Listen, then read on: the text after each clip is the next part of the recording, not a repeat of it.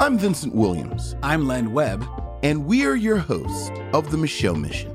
2 men, 1 podcast, every Black film ever made. This is our podcast documentary, The Class of 1989. 1989 was an important year in film when Hollywood would change forever thanks to 6 films about race. Some are obvious, like Do the Right Thing, Harlem Nights, and Glory. A few might surprise you, like A Dry White Season, Lean on Me, and Driving Miss Daisy. Join us as we explore what happened and what changed. Because of the class of 1989. Ladies and gentlemen, it is my privilege and honor to officially introduce for the first time graduating class of... There's only one boss in this place, and that's me, the HNIC. Much matter what happens tomorrow. I'm gonna blow your pinky toe off. Oh, now you're gonna shoot me in my You pinky. need to show. Lord knows. Let me tell you the story. Right hand, left hand, good and evil. Hate, love. These 5 things, they go straight to the soul of man. I would never start with the individual artist. It's definitely symptomatic of our culture.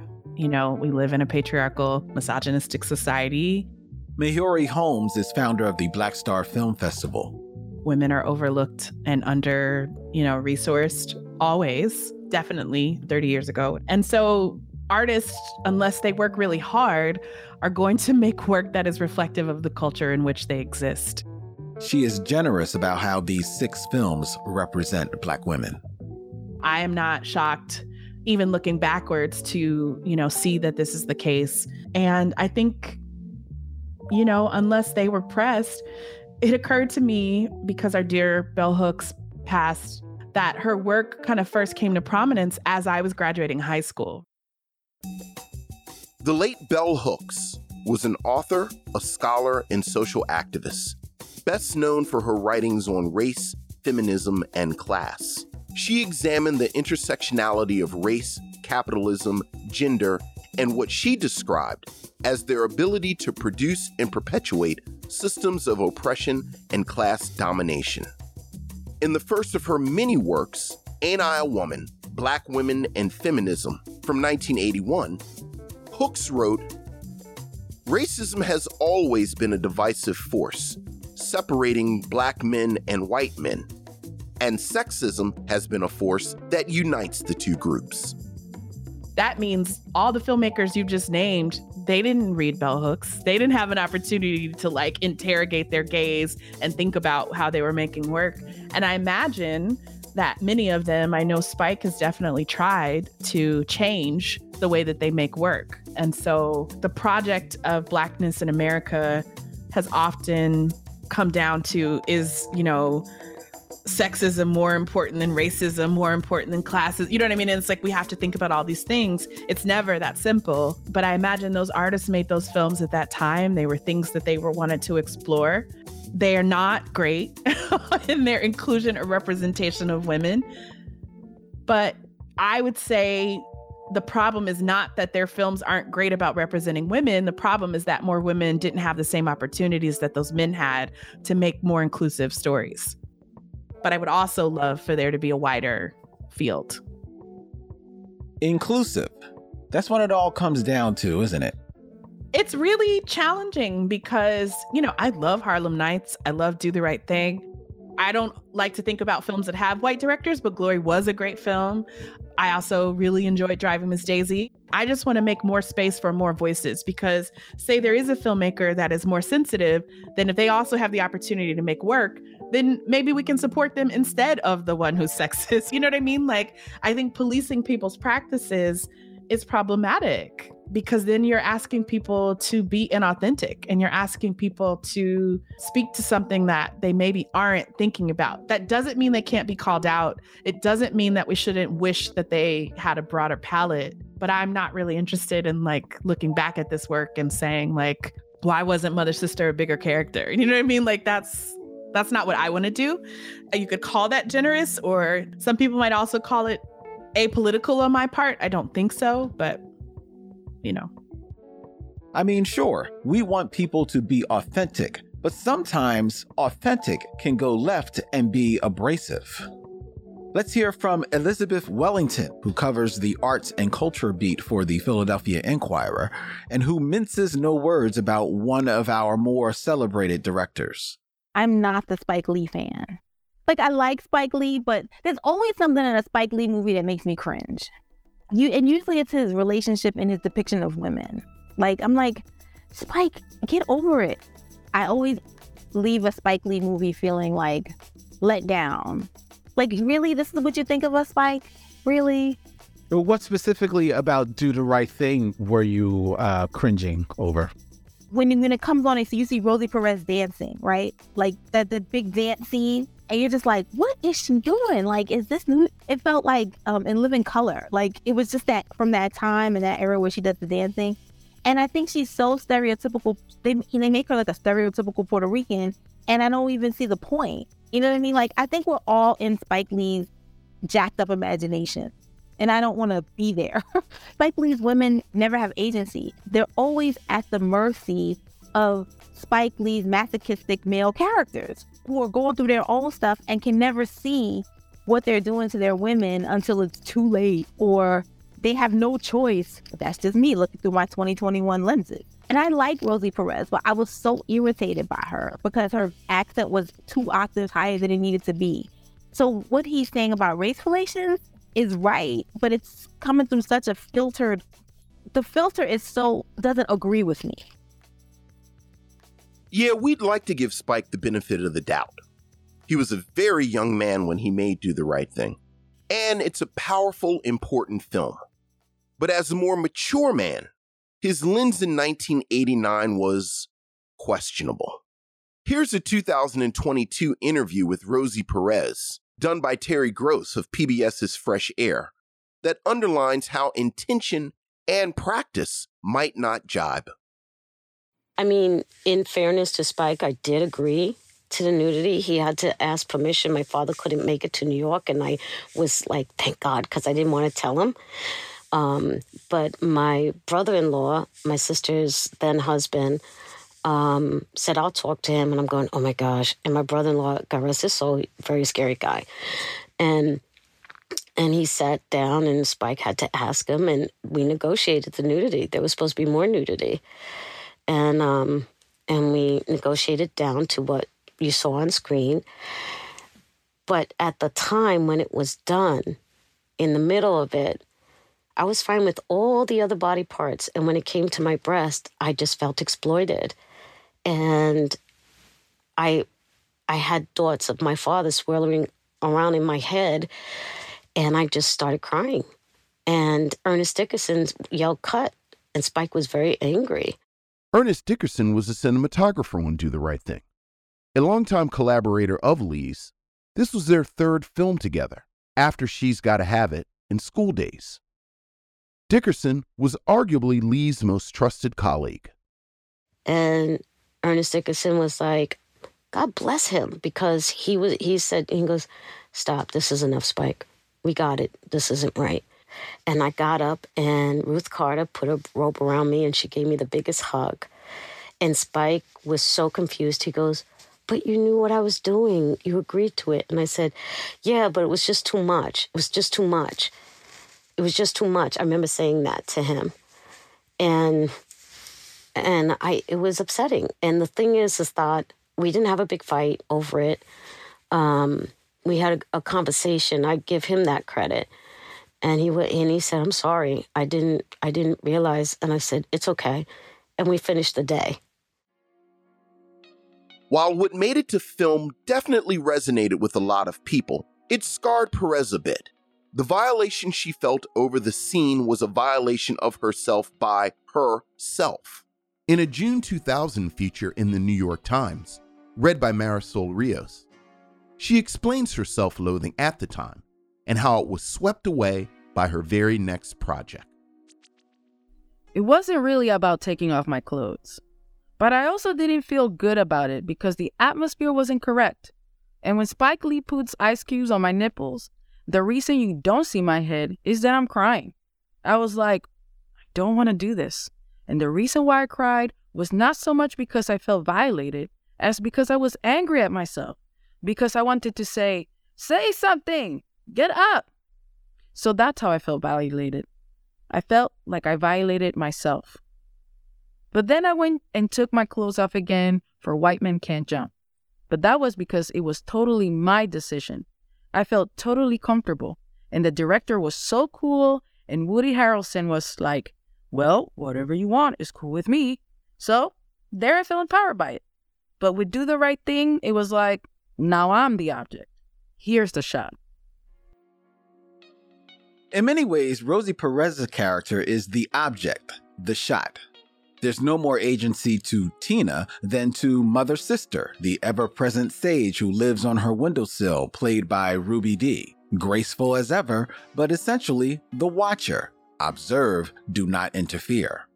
Nevertheless, Perez is still beholden to Lee for the career that his film gave to her. Again, from Fresh Air. And I am forever grateful.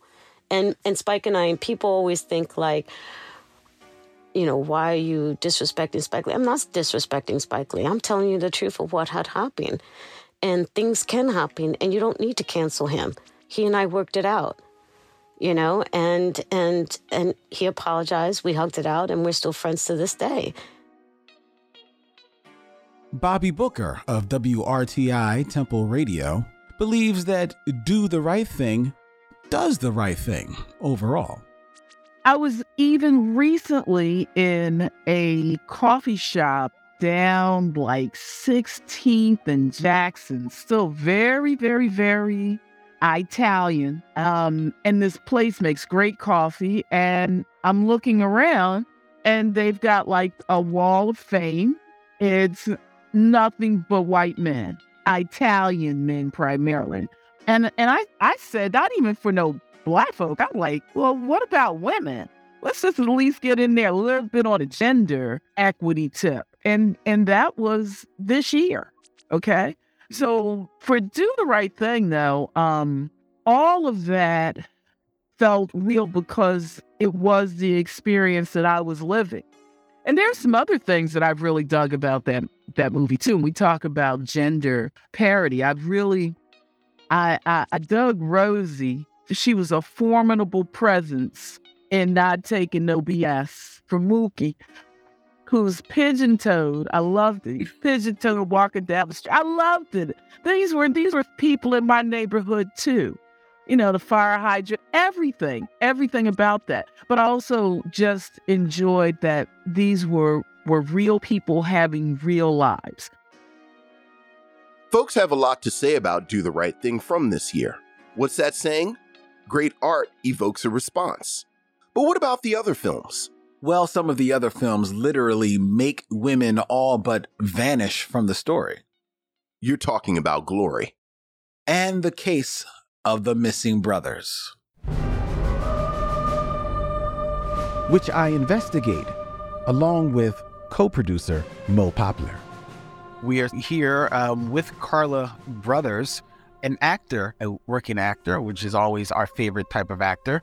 So, Carla, what was your experience like? Even though the footage, unfortunately, may have been cut, but what was your experience working on the set of Glory? Oh my God, it was amazing. I love period pieces, you know, and that was exceptional. Can you tell us more about the role of Charlotte Fortin as scripted?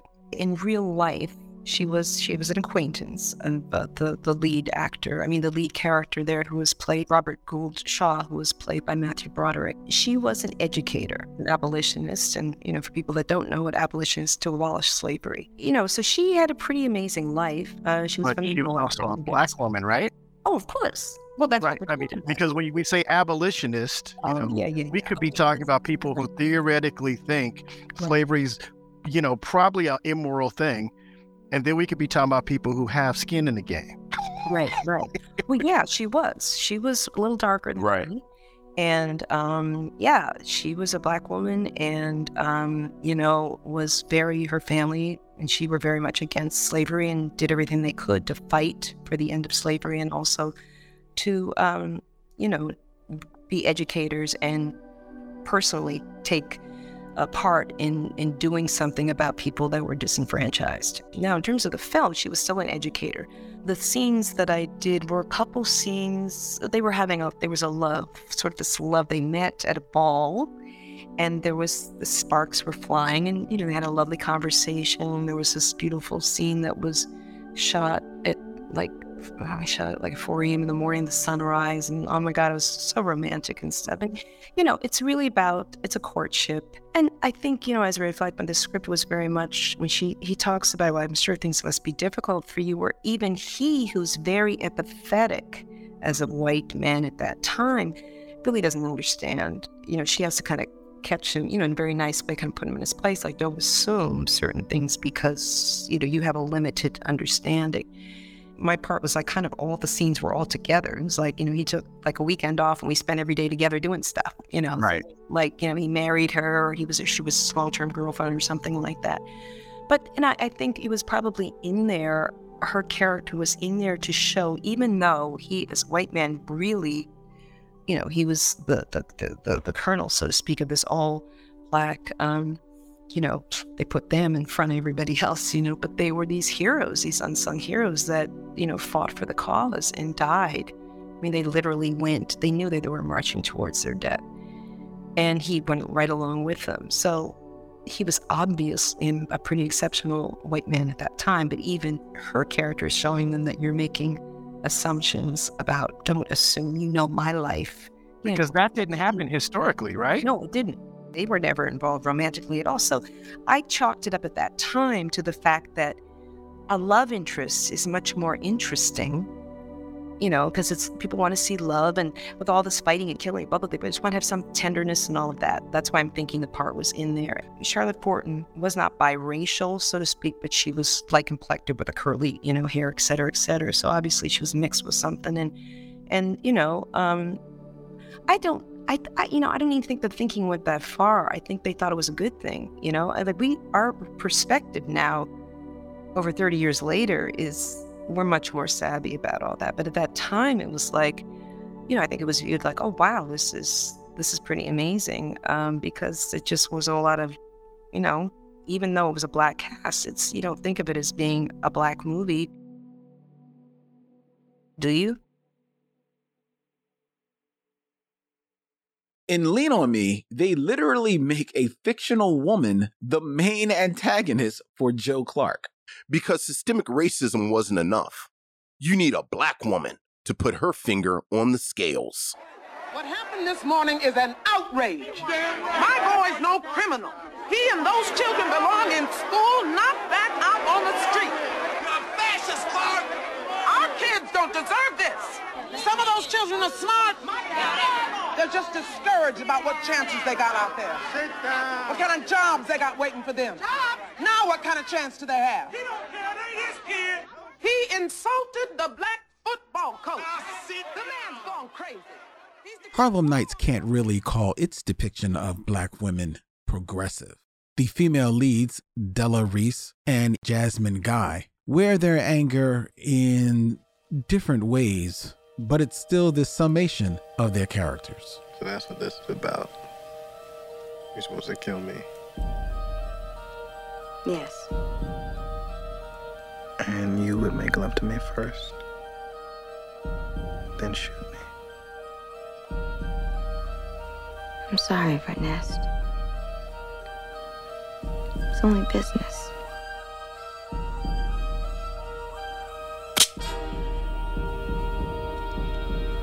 This is personal.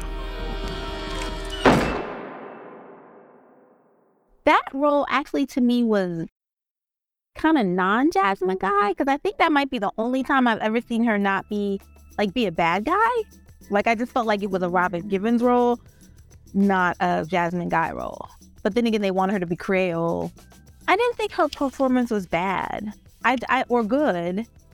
I just thought it wasn't a performance that she would have normally done. And I haven't seen her do anything like that since then. Well, what do you think about the roles of the women in general in the film?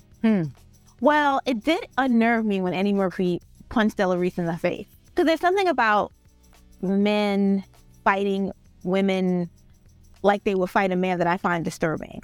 in any period. No matter how bad she is, she's still like an older lady. And then he pulled out a gun and then he shot her toe off. He shot me in my pinky toe. I know. I'm gonna put what's left of my foot in your ass. I'm gonna kill him, sugar. Please, be careful. I'm gonna kill him out. Don't kill him. Just relax. Oh, if I could get up from here. I didn't really love that. It would have been interesting if they had like a beautiful woman gangster. Not like Della Reese, who was in charge of the hoes, you know, cause that's her term. Like, I was in charge of the hoes and I don't steal and, you know, stuff like that. I think the movie was teeming with male chauvinism, but how much of that was true to the era and how much of that was what was going on in the 80s, late 80s and early 90s anyway. That's what I was wondering. When you say true to the era, did you mean the era of that in which the film is set, the 20s, or were you speaking specifically of the late 80s and 90s? I think it was true to both. I think the machismo in the 20s had a different feel from the machismo of the 80s and 90s, just because I think the machismo in the 80s and 90s was stiffed in like pop culture and loose. Like, I don't know if they would have loosely used the B word as much in the 20s as they would have in the 90s. You know what I mean? Like, my 90s ear was used to that kind of discussion, but I don't know how accurate that was in the 20s, but I think there were definitely women gangsters in the 20s who weren't necessarily running the whole house. You know, there were women who were running numbers in Harlem. Right. You know, the women back then were bootlegging, and they weren't necessarily big and brash like Della Reese all the time. So I think the machismo was definitely 90s kind of focus, but a throwback.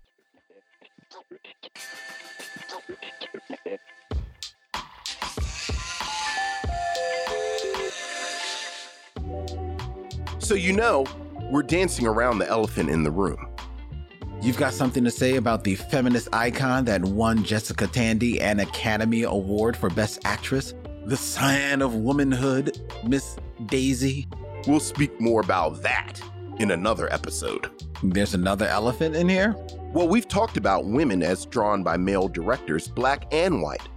But we have a black woman director in Usain Palsy, who released her first studio film in 1989, A Dry White Season.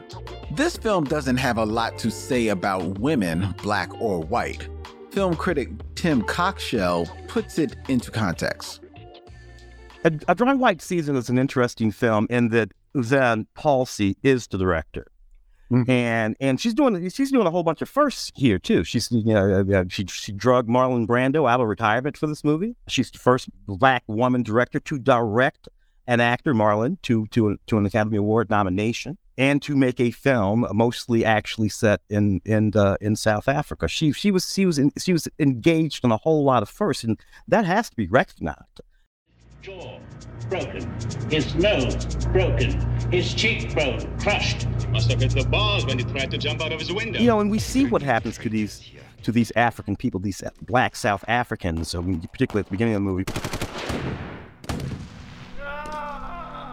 when they're all attacked at that school, when they go to the little demonstration, they're shot in the back and everything, and we see them suffer all these brutalities, and we see them in the docket in court, and there are a few interesting characters, but essentially what we're watching is the transformation and the plight of some white folks who are coming to understand where they live and how they're living and what's happening to these black folks, and so to that extent, A Dry White Season is a film to talk about Usain Palsy, very important, but it's still a film about how white people feel.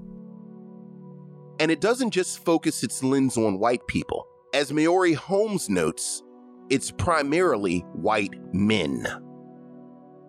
I have friends who have been in these rooms, right, where they're trying to get a script made, and they're told by a network executive, you need to add white people to the script, right? So that may have happened to her for all we know. She might have gone in there wanting to tell a story of Mandela or, somebody else, and they may have said, we can't do that. But if you make it about this Afrikaner, then we can get your story told, right? I mean, the same as Glory. You're talking about the regiment and it's focused on the white boy, right? But that's the way the story gets made. And it's interesting when you say the word market, because You know, we very much assume that that's what the market wants, but we know it's not what the market wants. It's what the executives are comfortable with, and then that becomes what the market has access to. And those are two very different things. And I understand completely that as a first Black woman, first this, first that, first with the studio, all of that, she was in a box like no other box, you know. They had her jammed up. You know, we're going to let you make this movie, sister. But we're going to let you make this movie, sister. You know, so don't get, you know, that. And still a movie full of good intentions, but still a movie about, you know, Donald Sutherland and Susan Sarandon. All of it. Still a movie about that. So, you know, appreciate it. But no, it does not live alongside Do the Right Thing and Harlem Nights for me.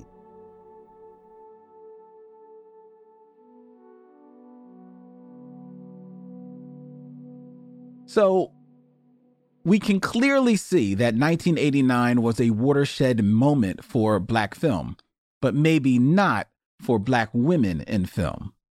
I don't know.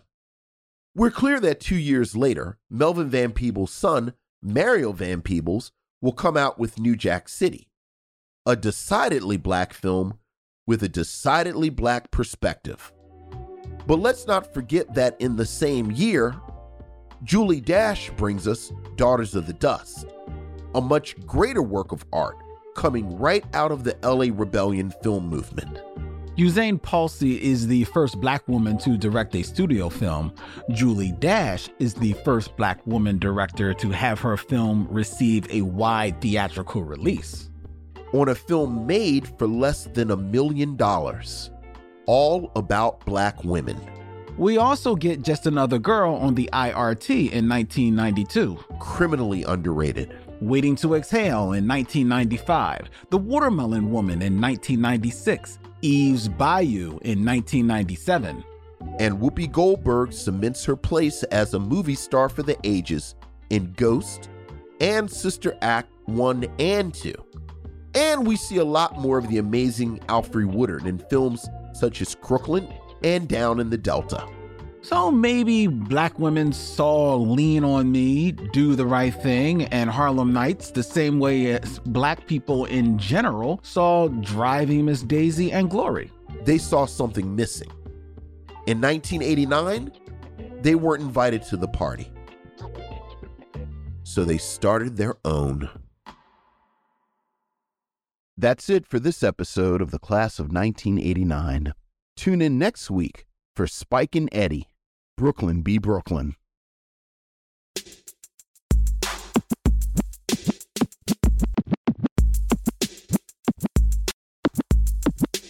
The Class of 1989 is produced by Lynn Webb, Vincent Williams, and Mo Poplar. Written by Lynn Webb, Vincent Williams, and Maurice Poplar. Editing by Lynn Webb. Mixing, mastering by Chris Bonello. Production help from Jordan Aaron. Marketing by Joni Deutsch, Matt Keeley, and Annabella Pina. Music by Alexa Gold. Art by Tom Grillo. Special thanks to Dan Christo. Executive produced by Jeff Umbro and the Podglomerate. All right, ladies and gentlemen, until next time, he's Vince, I'm Len, and in parting we say, we'll see you when it's time to meet again.